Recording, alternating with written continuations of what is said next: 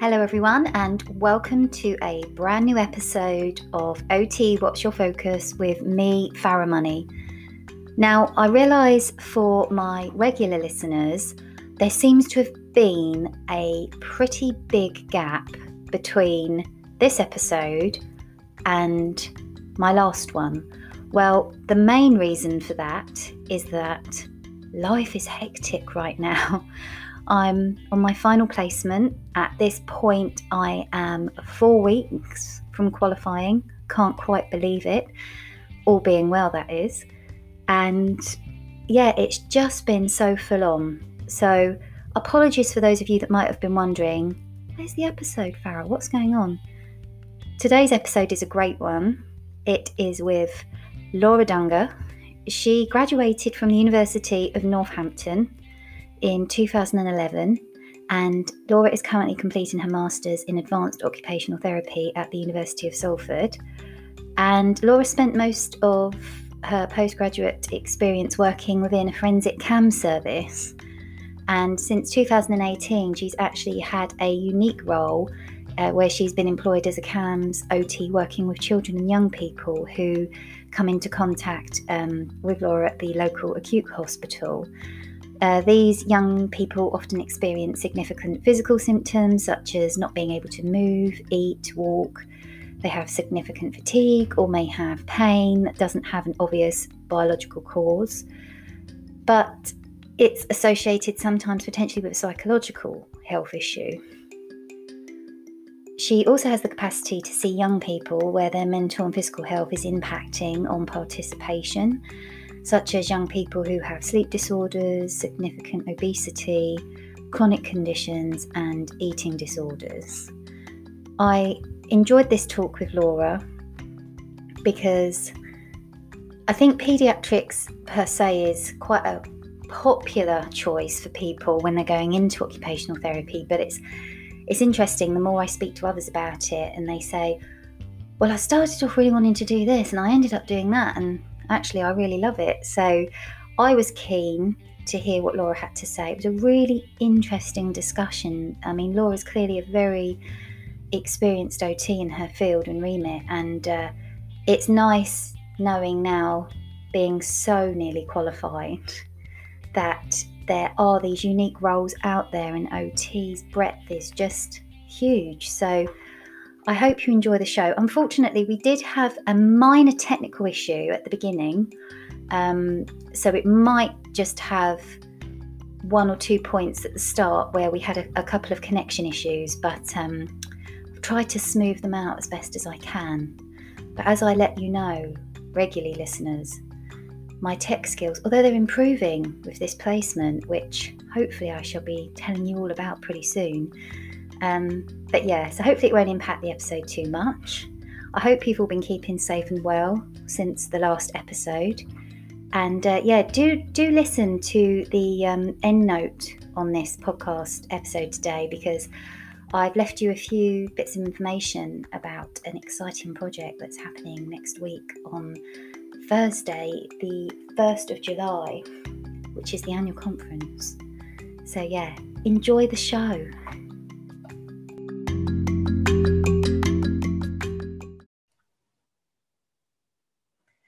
So, welcome everyone. I'd like to introduce you to Laura Dunga, who we've got on the show today.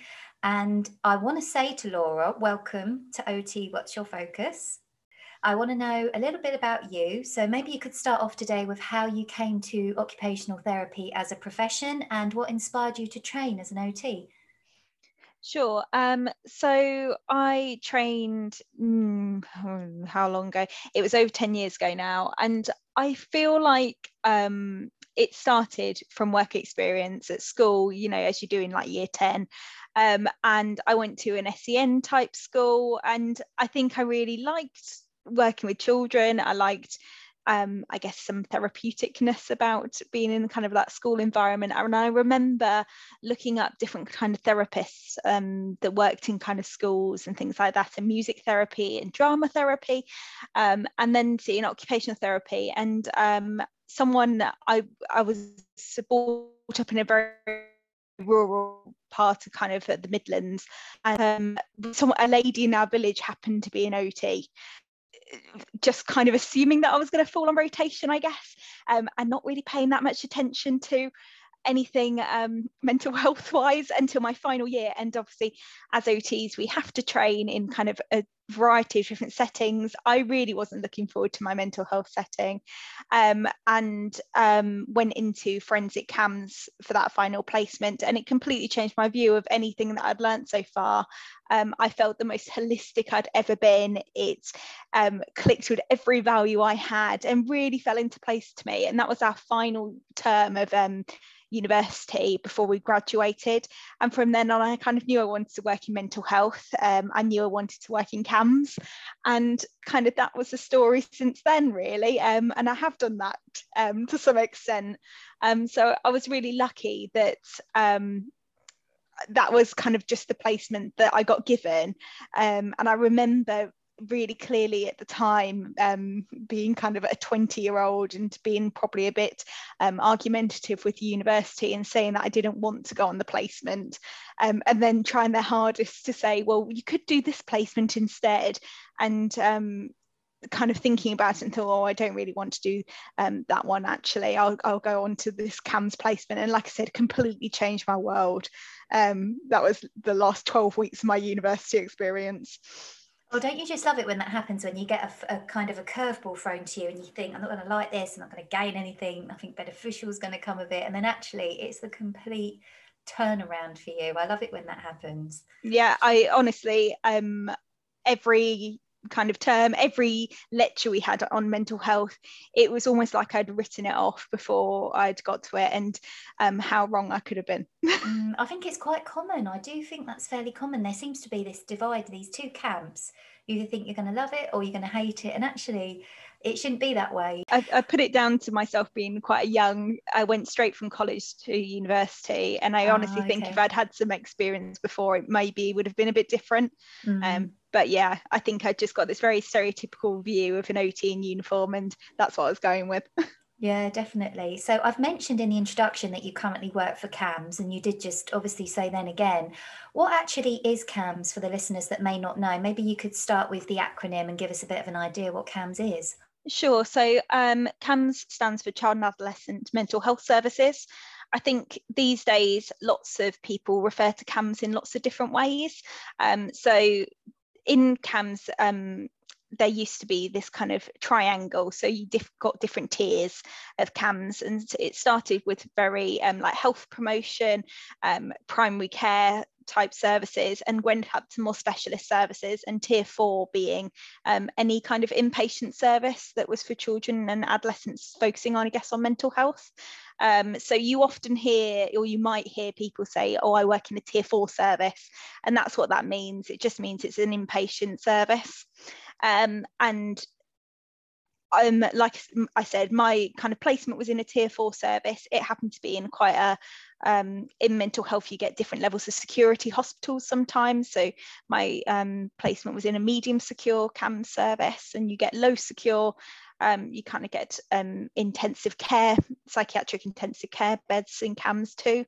So you get lots of different kind of inpatient services that are clustered in that tier 4, despite it being a very small point of the triangle. So we used to kind of refer to it as the 4.5. It was the highest, it was right at the top of the triangle. There wasn't anything more that kind of CAMHS could offer, I guess, in that sense of inpatient care. I currently don't work, I guess, in the triangle of CAMHS. Instead, I work in a kind of combination of paediatric and psychiatric services. So I guess if you look at the systems which I work in, it's a paediatric service, so it's not a psychiatric service whatsoever. So we actually don't sit in that triangle of CAMHS, but my job role is I'm referred to as a CAMHS OT. I identify as a CAMHS OT in that sense. And the networking I do and the CPD I do is often with OTs that are from CAMHS.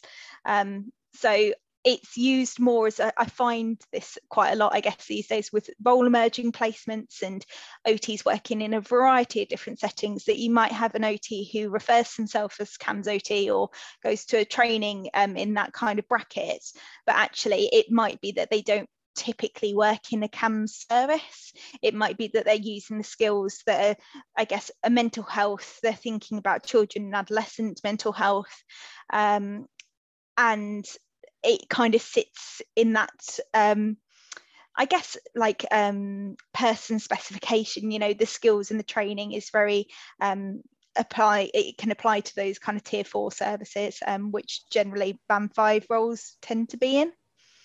Fab. So when you're talking about paediatrics and CAMHS, what age group are we talking here?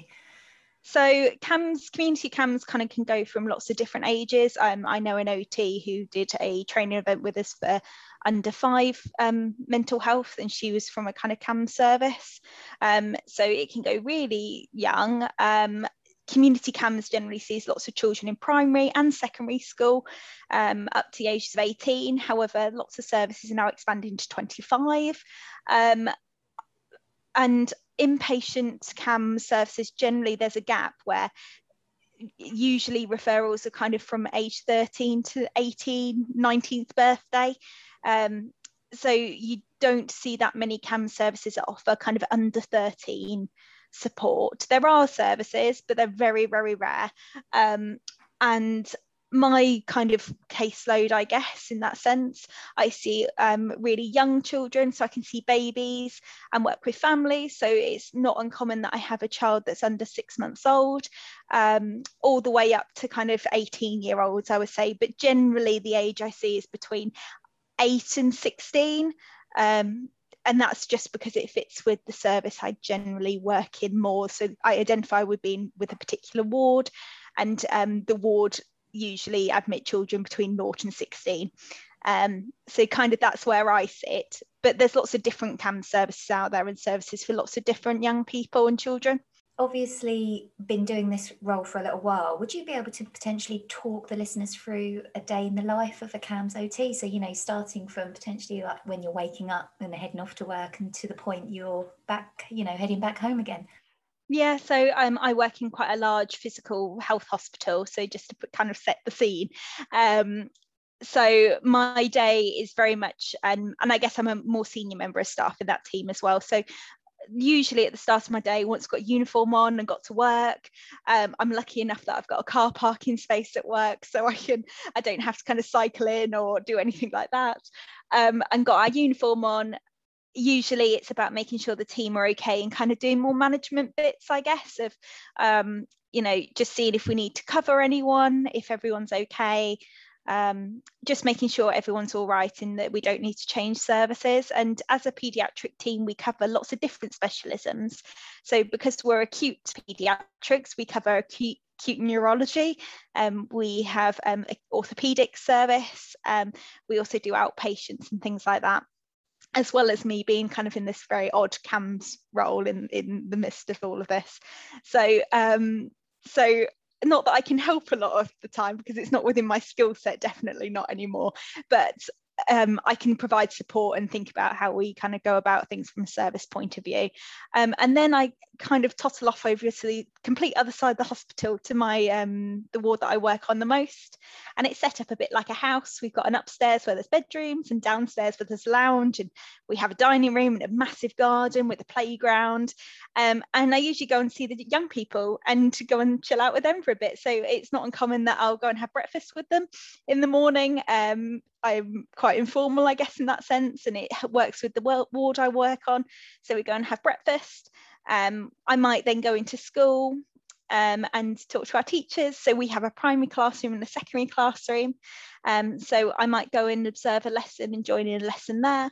And then most of the kind of the other time, my day's a combination of seeing young people one-to-one, and that can be within the hospital, or taking them out and going out in the community, or kind of speaking to families or speaking to professionals, I would say. So it's usually involves speaking to a lot of people, whether they're young people or adults. And a lot of that is because of the understanding and the complexity with the young people. So the young people I see present with lots of different physical symptoms or things that impact their bodies and physical the things that are quite visible sometimes in terms of symptoms and how it's impacting functioning, but often it's because of a psychological cause. So it can be lots of different types of symptoms. I would say commonly it's things like constipation and soiling, vomiting, we see quite a lot of in the hospital, because often it's got to the point where they're quite a low weight, so therefore they need to come into hospital because of their weight. And I would say not walking and mobility is another big thing. So lots of young people we see might have pain or fatigue, or they just don't know what's happening to their bodies and they're just not working, and therefore it's impacting school and lots of different things. So a lot of the time it's talking to various people involved about understanding from a psychological point of view, but also from an OT point of view, in the sense of how it's impacting and the distress, and which bits we really need to target, because sometimes there's no distress and it's not impacting functioning, and other times it is. It sounds absolutely idyllic. I've sort of visualised it in my mind when you're saying you've got loads of land and we've got it set up like a house. It sounds absolutely dreamy. So is this an NHS service or is this private? No, so it's an NHS service. A very, very long time ago, so we're talking decades ago, it was even more idyllic. So it used to be properly in the countryside. I didn't work there then, but from what some of the staff talked to me about, it was completely in the countryside. It was a big manor house, and they had a river at the bottom of the garden, and they used to play with the young people in the river. And lots of young people went there when there was this kind of combination of maybe a social situation and their health. And I guess I see it very in like a PEO model. There may be something that was impacting function from a body point of view or a mind point of view.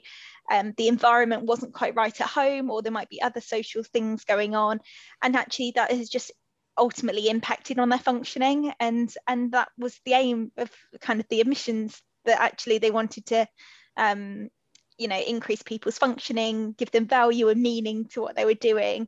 And that was what it's all about, and still is. I work in MDT, that definitely that's one of our big values altogether, that we're working towards these young people having some of life and doing what they want to do, and also what they need to do at kind of a teenage and school age. I don't feel I can get away with young people saying it's always the things they want to do, because a lot of them don't want to do school, and school is a big trigger, and actually they do kind of need to do school to some capacity.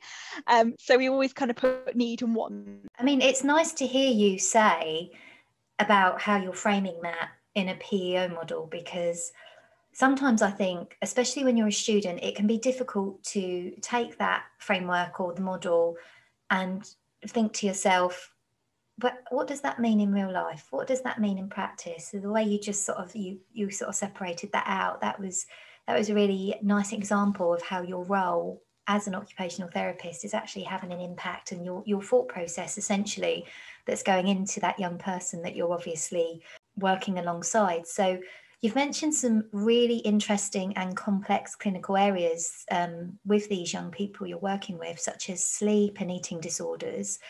Would you maybe be able to expand a little on essentially how OT's role fits into the care and the therapy? So I'm quite interested when you mentioned earlier about, you could be working with children as young as 6 months, potentially even younger than that.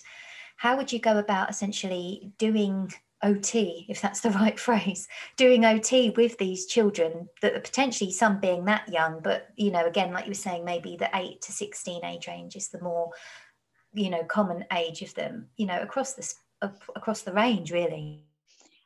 So I guess the younger ones, it's often it might be I guess the younger ones are 6 months, and so it's often a feeding thing. So it might be, for example, that they've brought we're quite lucky in the sense of our paediatricians and our paediatric specialty kind of parts of our MDT work across our ward, but also the acute wards. So these are young people who we might be familiar with anyway, because they have multiple admissions to an acute hospital, or they've actually spent quite a long time of their life in acute hospital. So we kind of know about these young people anyway. It's not, it's quite rare that we don't know about them.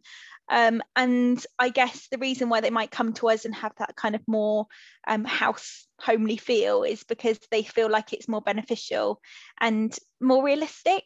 And I would say a lot of the young people who are the kind of babies who come in, like I said, is a feeding thing. So it might be that they've actually never weaned off kind of milk or anything like that, and actually they've got an NG tube.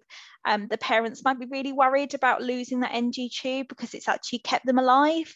They might have been really poorly, and that helped save them at one point, but it's just that when they come to us, it's not saving them anymore. It's impacting, they can't do certain things because of the tube, or they're not learning to wean, and we feel like they've got the skills, and actually developmentally they need to do that.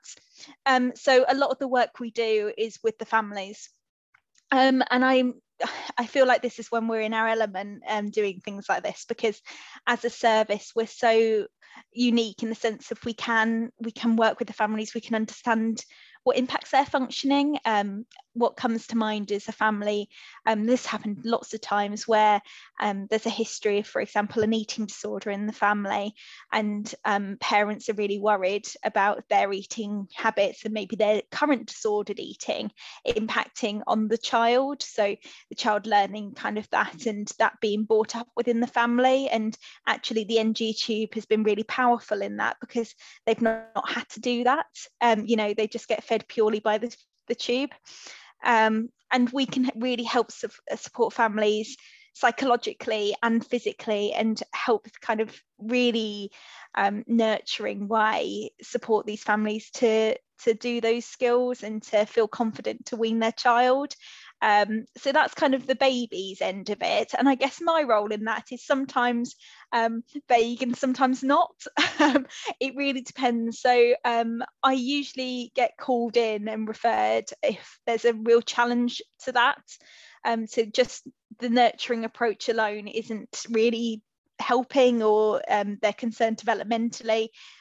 So I can come in and assess. It's not been uncommon that I might bring one of my physiotherapy colleagues along to help actually do a global kind of developmental assessment, and actually get a real understanding of what are the barriers to, for example, weaning or walking or crawling. And it can be a general looking at their functioning and what's expected at that age. And I guess the older ones, it really depends on the symptoms, but generally what we're trying to do is, have some understanding of what they think is impacting on their functioning. I often do that by using a mixture of assessments and talking and building rapport. So I quite often use the child occupational self-assessment. So it's called the COSA, and there's an adult kind of more teenage version called the OSA, which is just the occupational self-assessment. I find that really helpful. I use a lot of a resource called Talking Mats. So I use a lot of talking mats, and have made my own talking mats to help in the context of the ward. And we then practice those things. So often we have an opportunity then to go and do those things in practice. And I would say general themes that the young people come up with is actually not to do with their symptoms at all. It's more to do with the fact that we get a lot of, I don't have any hobbies and I have no interests. So I feel really stuck. We have a lot of young people who are really worried about school. And actually when we start assessing more or looking at that, actually we might think that there is barriers to school in terms of their development. So that could be, for example, a dyspraxia type picture. Quite often it's kind of a mixture of a cognitive picture where it's not been picked up at school, but actually they really struggle to learn and retain information from a processing point of view. And actually it's just got to the point where it's easier to avoid school and not go to school, rather than kind of be faced with the challenges of getting things wrong all the time. And a lot of the young people we see are quite vocal about that, of their experience, and you know, how there has been bullying and they've been called names, and actually those places aren't nice. And it feels a very safe and containing place. Like I said, the picture of like the house and what people have, it really does feel like that. And the young people make friends really quickly, and you know, we're all there for lots of different reasons, and they know that, and it feels a very safe place to be able to explore and to function and to just find out what they're interested in and enjoy their life. You know, young people come to us and they're really scared and they don't know what to do, and they're without their family, and within hours sometimes they're playing in the playground and running around, and you wouldn't think there was anything different. So it is a really magical place. And my role kind of blends in. I like to be quite involved, in the sense of I do a lot of one-to-ones, like I said, but also if it's a break time, I don't need to set up a play session. They are playing, they're playing in the playground, so I can just observe that and use the environment that we've got to my benefit. And sometimes that's far more helpful than me setting up like a fake opportunity to actually engage in meaningful occupation. They are doing that. I don't need to take them away from that. So yeah, I use a lot of kind of just the power of the routine that we have on the ward to support assessment and treatment. I love that idea of a naturalistic type setting and getting that real core, this is what they're genuinely like. Because like you say, you know, sometimes you could set up the best play opportunity for them and you wouldn't get as detailed an assessment potentially. Not that it can always go that way. Sometimes, you know, it isn't, you know, it can't always be perfect like that. But I'm interested to know about, obviously, I'm assuming from what you've said, I've imagined that these children or young people are actually inpatient, so they essentially don't have the choice to leave until the treatment's finished, and then you're working maybe on transition back home, back to school. Have I got the right end of the stick there, or the wrong end? Yeah, kind of. I feel like we have quite a thorough assessment process. We have lots of different types of admissions. I guess we fully acknowledge that if a young person doesn't want to change or it doesn't feel the right time, then we're not going to force them to stay. It's not helpful. In any sense, it's really traumatic. So for example, we've had a young girl at the moment who's been coming for the day and coming home at night, and actually she's working towards staying the night with us, but actually that's really tough in itself. So we can be far more flexible and accommodating compared to maybe my experience of kind of tier 4 CAMHS. More typically, a lot of the young people I worked with kind of in previous roles maybe were detained under the Mental Health Act, so therefore they didn't have that choice. You know, they had to be there for their safety, whereas we do, and we're very fluid with it. The one thing we're not so fluid with is parents staying. We have lots of parents who maybe feel like they need to stay with their children, and the only time that we do let parents stay is if they're under 5. So if they're under 5 or not in school under 5, the parents can stay, and they're also kind of expected to, I guess, to kind of go with the routine. But anyone older than the age of 5 is expected to stay without a parent, and parents come and visit every day. There's lots of different visiting times throughout the day, but that's kind of one thing that's really set in stone, and that's often because there might be, as well as kind of looking at their functioning, we get a lot of young people who maybe there's lots of safeguarding concerns, or there's lots of different kind of things going on socially. And actually it's useful to have the assessment without parents there as well, but also with parents. We want both. So that's kind of part of it as well. So it's really helpful sometimes to have the parents there, but also it's helpful to see what they're like without the parents there too. Yeah, definitely. So yeah, it's far more fluid than kind of a typical CAMHS service. We have young people who maybe have stayed a couple of nights and then said that they don't want to stay anymore, and that's absolutely fine, and they can come back and try again. We usually stay in contact with them and try and support that transition, like you said. So we do a lot of work with transitions out, but also transitions in. They're both tough. I mean, it just sounds like a complete dream what you're doing, really. To me, pediatrics is my thing originally. So I'm just super impressed with everything you said. It sounds so idealistic and perfect. It seems, it's a shame it's not maybe more commonplace, really. But Absolutely. I I was think there should be I think there should be every county should have a service like ours. I really think it's missing, and I'm a huge advocate for just thinking far more holistically and having such a blended service. It's great.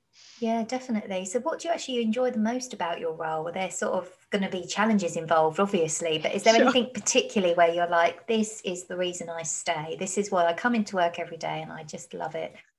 Um, I think there's lots of reasons why I stay and do those things. I think one part that maybe I didn't think about before going into this role was the challenge of the environment. I think it's a massive negative sometimes. So although it feels really idealistic, our building is slightly falling apart, I would say.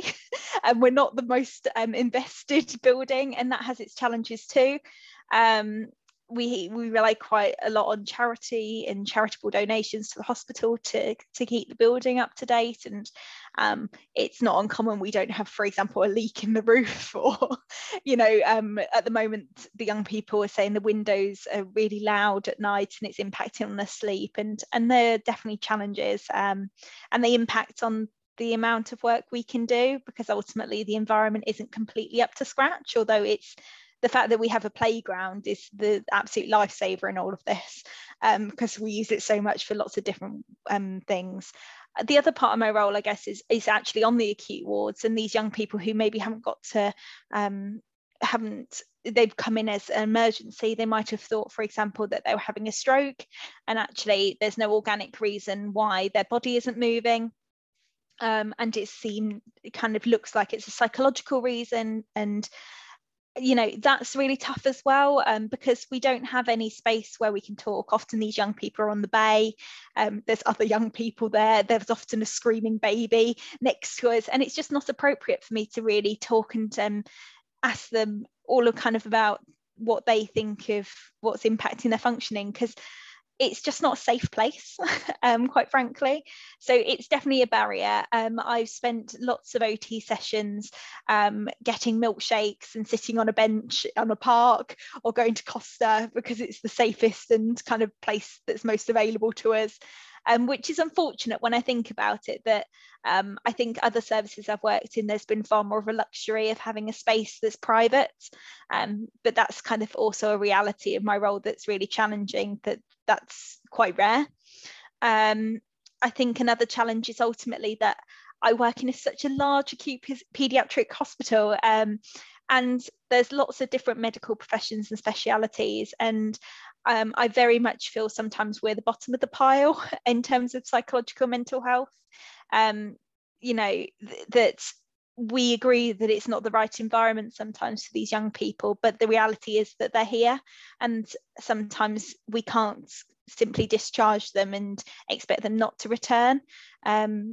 So there's a lot more work to be done around that, and like I said, I spend a lot of my role talking to other professionals and to parents and lots of people involved, and I think part of that is because of the challenge that there is a real stigma about mental health, and actually I'm trying to reduce that, and part of that is by me building rapport with people and then them feeling like my opinion is a valid one in that sense, which isn't really an OT role, but also I do think it's a huge part of my role, because actually that has far more influence if others understand the power of occupation and the importance of the right environment to support functioning and participation, then that's going to have such a lasting effect on multiple young people compared to a one young person that I might then see one-to-one for an hour.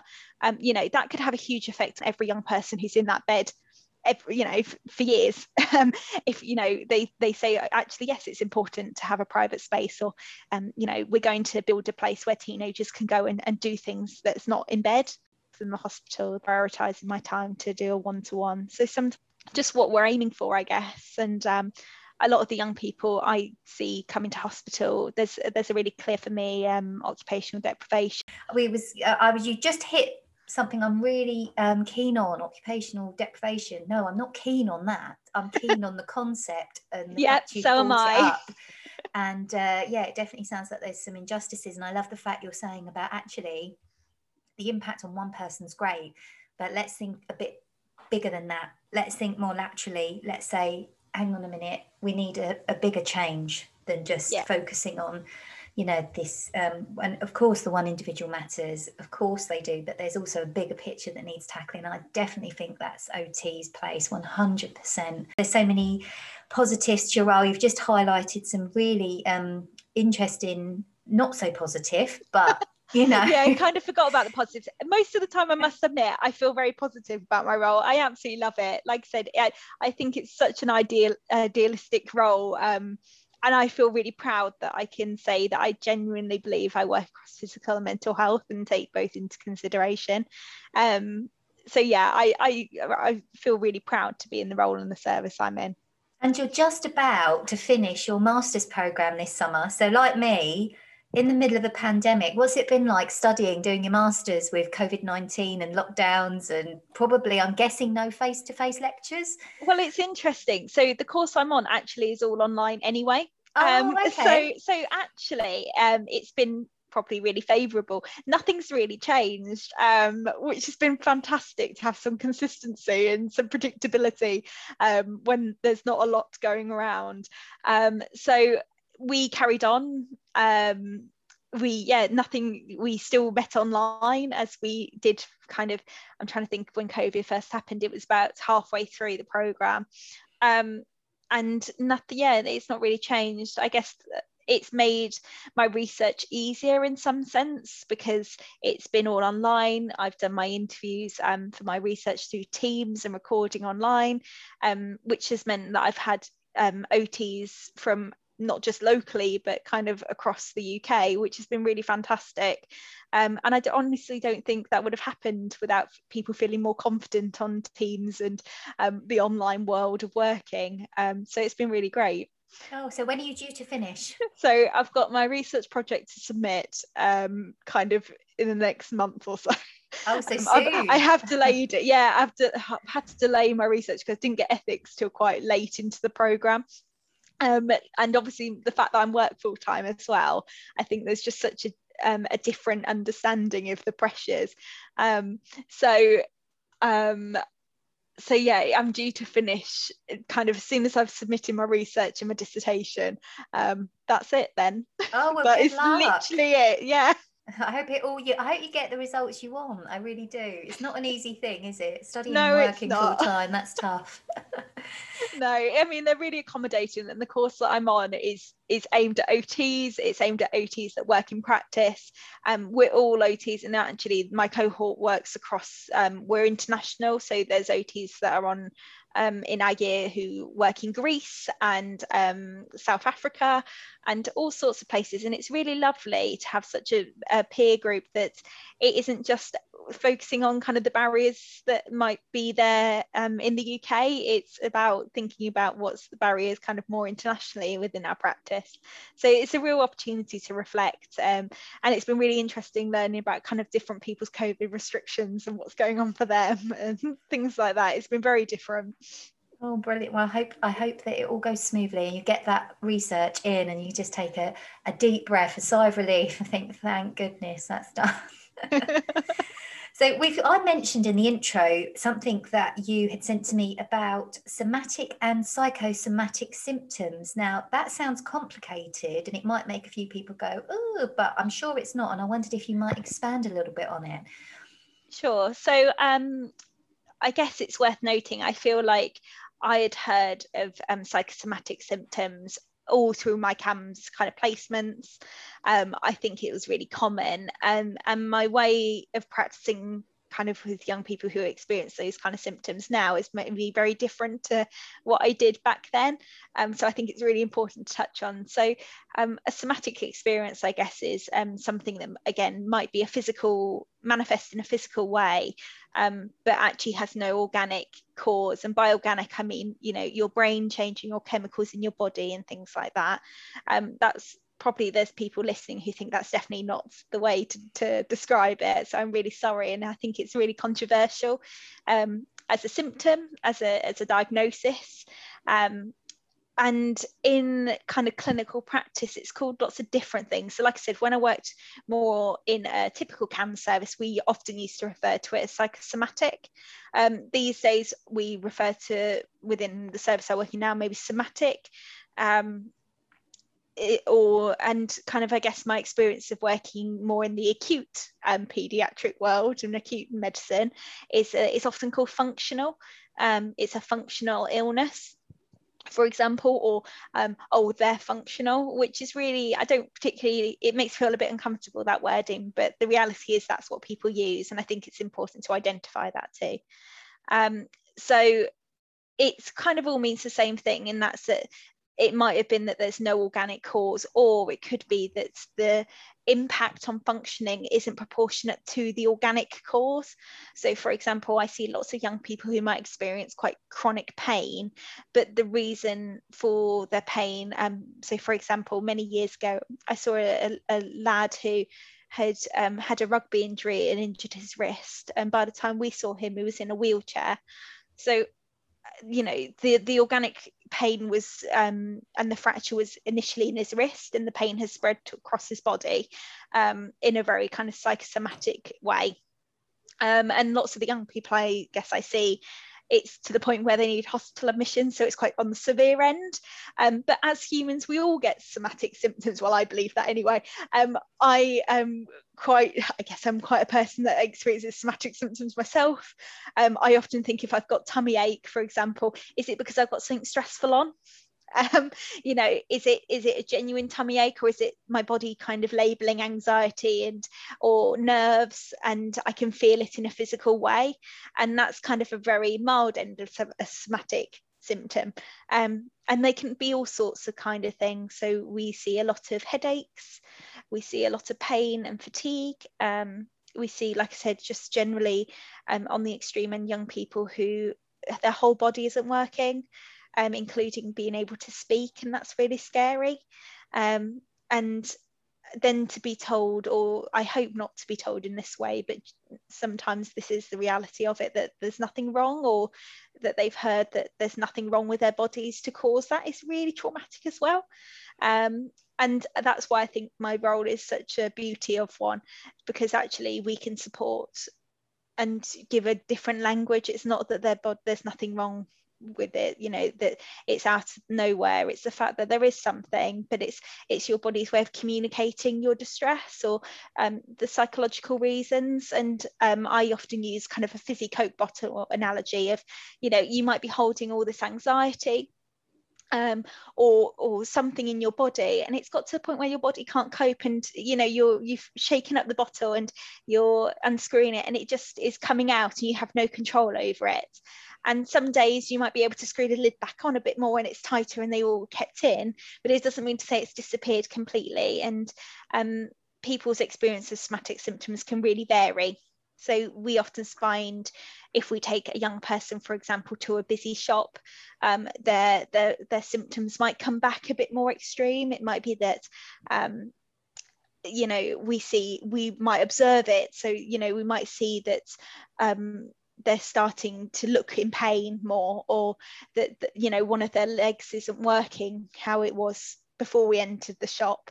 And our role is about supporting the young person through that, but also kind of linking the body and the mind together, in the sense of, oh, I've noticed this, you know, what have you noticed? Or, oh, it was really busy in there, what do you think? You know, and starting those conversations.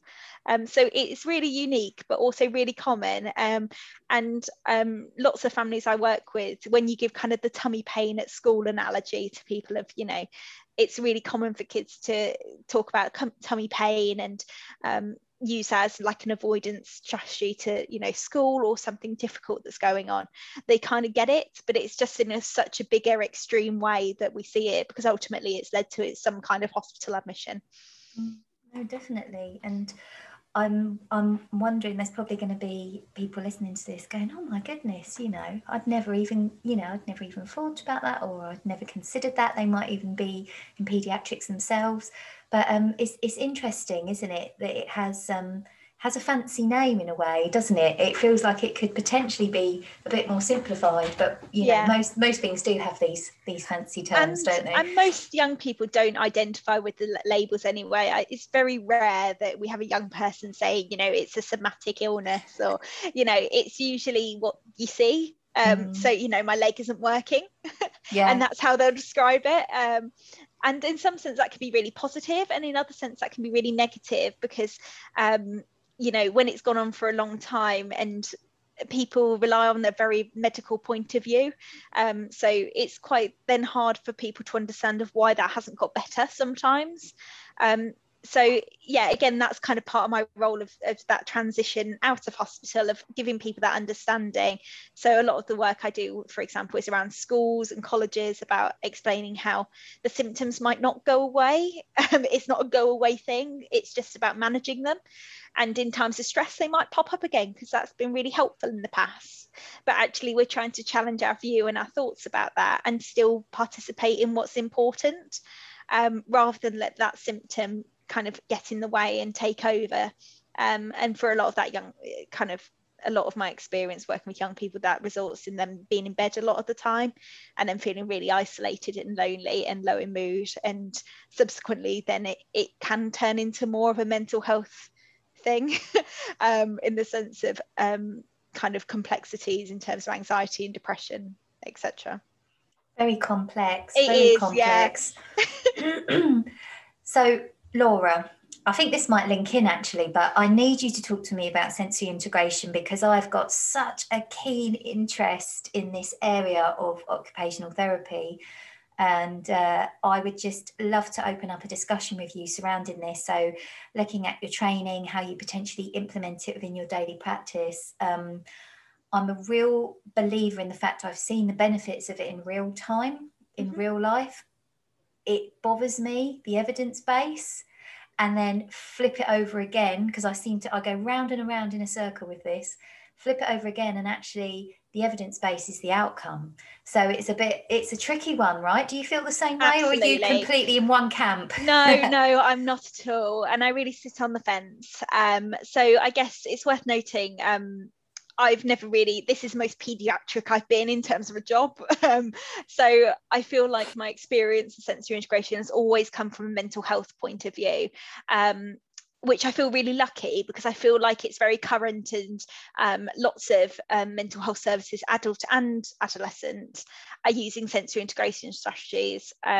But yeah, that was over 10 years ago, that experience for me. So I feel really privileged that was part of my training. So my training started in kind of, like I said, forensic CAMHS. So that was my first newly qualified post. And we used sensory integration a lot. I would say we generally used it around supporting regulation, so self-harm or just distress. And our whole unit used sensory integration strategies. It wasn't just us as an OT team, it was very embedded into the service. And then I moved to the kind of other roles, and subsequently the role I'm in at the moment. And my training took a bit of a pause, and that's mainly, I feel like, because of funding of my training. So I've had lucky that I've had services fund my training, and also I've had services not fund my training, and I've had to pay for it too. So it's been a real mishmash of how I've accrued kind of enough money to do my training. I guess in the service I'm in now, it's really hard. We spend a lot of time looking at young people's regulation, and in sensory integration world that's called reactivity now. It used to be called modulation. but their reactivity, how they respond to different senses. And I try and push that and challenge that and look at kind of the bigger picture of sensory integration, which is that praxis. So how your body moves, how you plan and think of ideas, and how you execute them. So how you actually then get your body to do those things. We see lots of young people who maybe have very heightened sensations. So for example, I've seen a young person many years ago now, and they're massively pro as a family OT, and they've been on the hunt for the perfect OT privately before going to an NHS services. So when they came to us for assessment, I always really, really clearly remember them saying to us, we just want an OT who understands mental health, who also gets her diagnosis was chronic fatigue, and she was in bed and she was using a mobility scooter at the time, and they just wanted a CAMHS OT who got it, and not an OT that wanted to give them equipment, which I thought was really upsetting. But she came to us, and subsequently she doesn't use a mobility scooter now. She's in full-time school. She's looking at what sixth form she goes to now, and all these things. And at the time, before her admission, she was experiencing quite strong. She used to wear glasses because she couldn't tolerate the sun. She spent a lot of time in bed, like I said, with the curtains drawn. She was really sensitive to light. She also was really sensitive to touch, and she used to feel hallucinations where creepy crawlies were like crawling all over her. And I think in my role, kind of going back to it now, it can be quite easy to get carried away with sensory integration. I could have gone with that, and we could have explored all sorts of things to do with that hypersensitivity she was experiencing. But actually, we kind of needed to treat the functioning first, and then kind of get to a point where what kind of reassess and go, what is impacting still, or is there anything impacting still? And for this young person, there actually wasn't. I'm not saying that's the case all the time with the young people I see, but I think there's particular young people who come in, particularly with somatic symptoms, who we kind of need to get an understanding of that first before jumping in with sensory integration, because I feel like we could do a lot of work around hypersensitivity, for example, and then it kind of disappears very quickly, and then you're left with actually their body almost like in a regulated state and not a dysregulated state, and they don't experience the same hypersensitivity that they did. In fact, it was kind of part of the illness. But also we have young people who come in who that is a genuine problem and impacting functioning, and for those young people I mostly focus on praxis these days and seeing if there's any underlying cause. And often there's often real clear barriers with their kind of planning and how they execute movement that my hypothesis as an OT impacts on their functioning. So whether that's their toileting and their challenges around toileting and subsequently leading to severe constipation, whether that's not having kind of adequate oral motor skills as part of a praxis, and then again subsequently that leading to having challenges eating and vomiting and needing an NG tube. So it can be lots of different things. It's an important skill I feel to have, but it's definitely not something I use all the time. And I would say most of the time I practice, again, I feel like I could get shot by other OTs for this, but this is the reality of it, is very top down, in the sense of focusing on participation and, you know, providing opportunity to participate, before then looking kind of from a bottom up point of view of what are the skills involved in that. And it's only, like I said, when there's real challenges still in terms of participation that we then look at that bottom up approach and think about it from a different point of view. But as a service, generally we're very pro bottom down, top up. Yeah, that's it, isn't it? I'm getting confused in my mind, but top up approaches first before then looking at actually is there anything else. So I do sit on the fence with sensory integration. I definitely don't use it all the time, but my experience has been that it's been really life-changing for some young people. I think it's also been incredibly useful sometimes to rule out if it's a sensory integration difficulty. Often I think we get a lot of families who it's very easy to say it's a sensory thing. You know, it's a sensory problem, and actually we might explore that and it's not, but the label is, it hasn't been challenged or thought about from the person who's got the expertise in that, or the team or the service that have the expertise in that. So yeah, I guess it's part of us understanding and formulating and seeing what are the barriers to occupation. Well, definitely for my role, I'm sure the team would agree that we're looking at how they function and participate. So yeah, it's just one tool in the toolbox, but an expensive tool to use. And I also have challenges, I guess, like you said about the evidence base. And it's not necessarily that I don't agree or disagree with the evidence base, because I know that a lot of the young people I work with, that it's very specialist, and there might not be the evidence base out there to prove what we're doing is correct or scientific. But it's more the challenge I have about then how these young people might get long-term support. And I kind of have almost an ethical dilemma then, in the sense of, do I start it and think, if there is these challenges, how am I going to refer to elsewhere? Or do we just not do that and think about it from another point of view, and, you know, go down a more, you know, let's think about participation more generally. A lot of the services locally to us will not they're not commissioned anymore to look at sensory integration, and sometimes the young people I see don't reach the thresholds for the services. So it's a real challenge, and they don't fit under paediatrics, and they don't fit under mental health either. So they really truly sit in the middle of services, and it's really isolating and lonely, and contributes to, you know, their health being poor in that sense too. So yeah, it's a real challenge. But I do use it. But I also use lots of other strategies as well, as I've mentioned, lots of different assessments and lots of different tools. It's just one tool.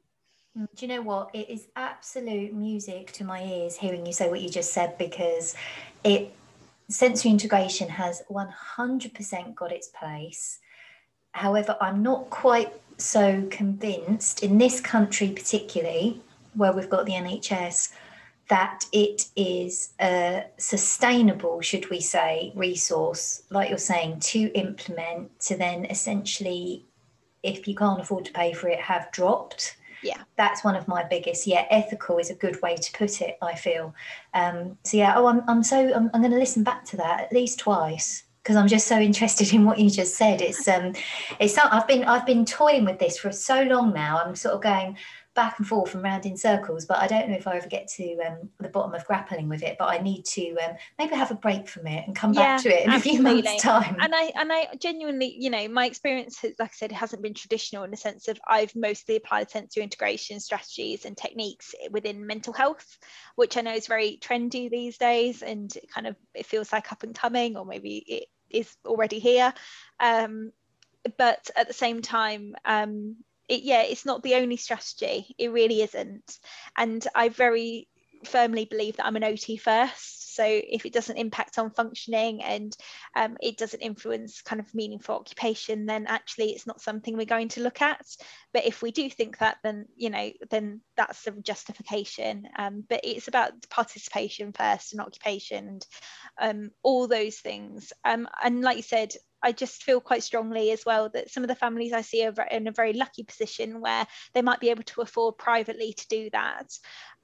But why should then, you know, I only assess those young people? Or what happens to the families that can't afford that? Or maybe we see lots of families, for example, where parents might have a learning disability or a cognitive impairment themselves, and the child subsequently doesn't have a learning disability, but might communicate like they do because that's how they've been brought up. Or they actually might have kind of some cognitive concerns that we've highlighted. But you know, to then navigate that system is a whole other challenge in itself. And a lot of the families I work with don't have the resources to do that. And that bothers me. That's what bothers me. That bothers me too. So yeah, I feel quite, you know, and I think the families that I do have that maybe are more kind of those kind of families, I have a lot longer on my caseload. I often see them as outpatients. I often have to have multiple phone calls with paediatric services about picking them up. I've had to talk to commissioners before and really fight for, it's gone past the point of my job role because of the injustice that they could experience. So yeah, it is a challenge, and I feel really odd about it. I guess there's also lots of diagnoses. I know I've spoken about sleep a bit in that. There's a particular sleep disorder that I see a lot of, and often we do sensory integration assessment with them. And so there's a sleep disorder called rhythmic movement disorder. So I often see young people who have a diagnosis or potential diagnosis of rhythmic movement disorder because they're using movement in sleep, or they're using movement to get to sleep, so on the onset of sleep. So actually to explore whether it's again something that is underlying kind of that rhythmic movement disorder, and to rule out if it's a sensory integration thing or not. Sometimes it's not, but we've had lots of young people who sleep's a huge thing, because if we're sleep deprived, it impacts our functioning in the day. So we have to get it right, and I don't think we think about that enough as OTs. It's quite, lots of people really struggle with sleep and deprivation experience. Anyone who's had a child knows the deprivation to just functioning in that newborn stage. And again, lots of the families we see, their child might be older than newborn stage. They might be 8-9 years old, but sleeping a couple of hours in the night, or waking up continuously, or the social situation doesn't support sleep. So we often have families who there's 5-6 siblings in one room, or they're sharing with mum because there's no other beds in the house. The deprivation impacts on their functioning in other ways, but we have the opportunity to assess that and ask those questions, I guess. Very complex. It's on the surface it seems idyllic, and then you just do a little tiny scratch and you suddenly realise you're falling down a 50-foot hole somewhere. Yeah, and it's really hard to say when the end is, because there isn't a clear end sometimes either. So we have to be really boundaried, and I think that's the beauty of us working very closely as an MDT, so a multidisciplinary team, because we can support each other. It's not uncommon, for example, we go, but we want to help more. And we've got a very boundary paediatrician who goes, but this is what we said we would do. Yeah. this is what we said we would do as a service, or stick to these the are plan. The goals. Yeah. and that's it. We can't be around forever. So it's unfortunate, but we support each other in that. And there's times that we definitely have to then kind of support our medical, whether it's our psychiatrists or our paediatricians, to go, no, these were the goals we set out, and this is what we're going to do. So yeah, we try and support each other in being boundaried. That's tough though, because we're all human, and sometimes being human can be tough when you want to think, but and we care. We genuinely care. That's why we wouldn't choose to work in the service if we didn't.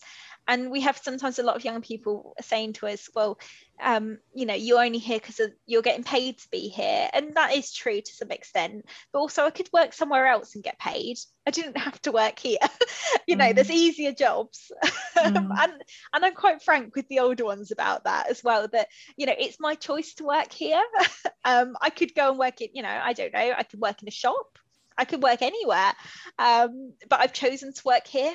So yeah, I am getting paid, you're right, but I don't have to be paid to work here. I could work somewhere else. I'm loving the honesty you're giving them there. Oh yeah, because what else? Like, they're right, we are getting paid, but it's about enlightening them but I wouldn't be here if it was just about me making money. We're all, and I think lots of people who work in NHS and other kind of organisations about health and well-being, we're there because we care about, we haven't gone into it because of the money, we've gone into it because we want to support people.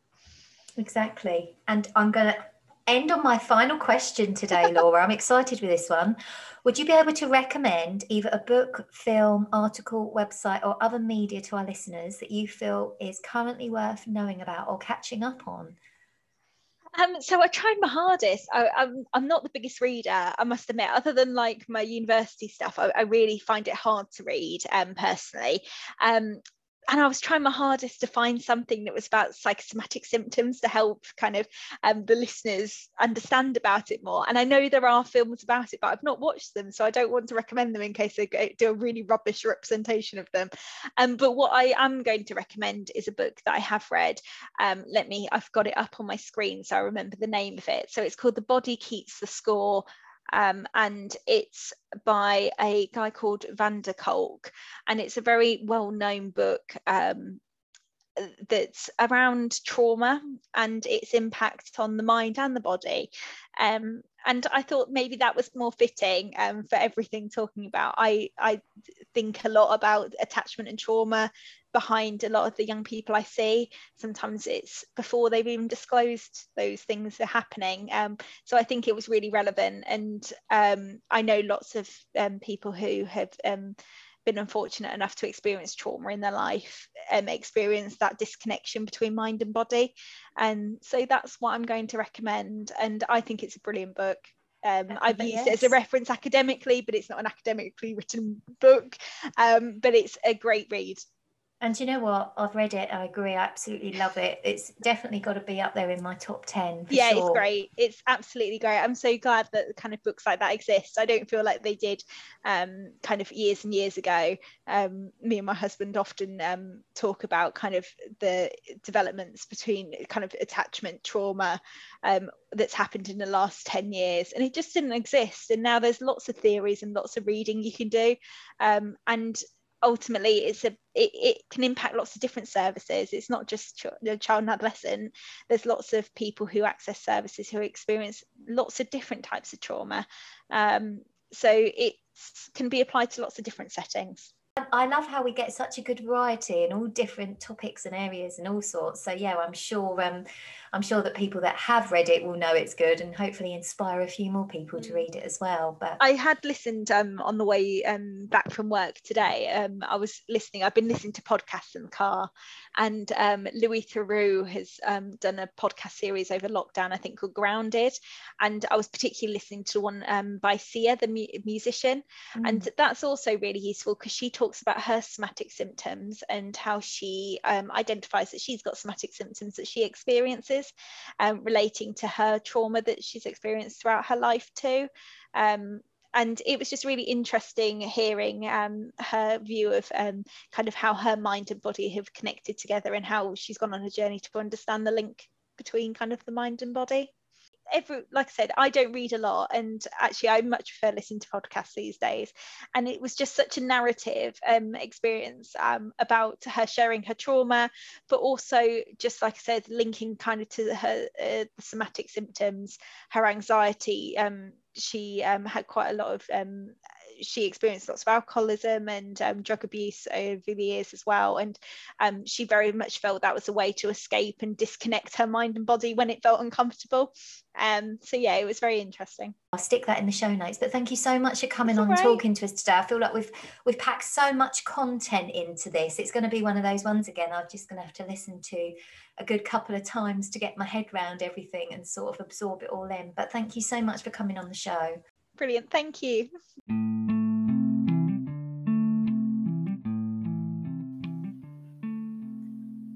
Well, I certainly feel like I know a lot more about the CAMHS OT role in paediatrics. As I'm sure you could tell, one of the highlights of this discussion for me was talking sensory integration, and the kind of imagery it created talking with Laura about the setting and the sort of range of young people that she comes across as part of her role. I have, as always, uploaded the details of Laura's recommendation to the show notes, and there's also her details if you want to reach out to Laura on social media. She is on Twitter, and as always, I don't think I've mentioned it as much recently in my episodes, but I love getting feedback from you all. And I always do pass it on to the guests. And I know when I'm interviewing the guests and I say to them, if I get any feedback, I'll get straight back to you with it. And they also really do appreciate it. So maybe if you had a question or you wanted to potentially know a little bit more, get in touch with me. You can email me directly on otwhatsyourfocus@gmail.com. You can also reach out to me on both Twitter and Instagram. Details are in the show notes for this. And we're hopefully making this OT world a little bit bigger. This episode is going live, I believe, 3 days before I'm presenting at the annual conference with Kwaku from the OT in Chill podcast. So if you are attending the annual conference this year, then drop in, say hi to us. We're doing a roundtable live session. So our slot is from 5 p.m. until 5:30. We'd love to get as many as you involved as we can. It's all about podcasts, the joy of podcasts, how we see podcasts as an occupation, logging your podcast as valid CPD and how to do that if you're not too sure. So if you do listen to the show and you think, oh, I've listened to loads of podcasts, I've never put it down as CPD, drop in, come and see us, and we have got plenty of hints, tips and ideas, and even support and information to get you started with your own podcast, because it really is achievable. So if it's even in the tiniest little bit of your mind, come and say hi and pick up some tips. So until next time, have a great couple of weeks.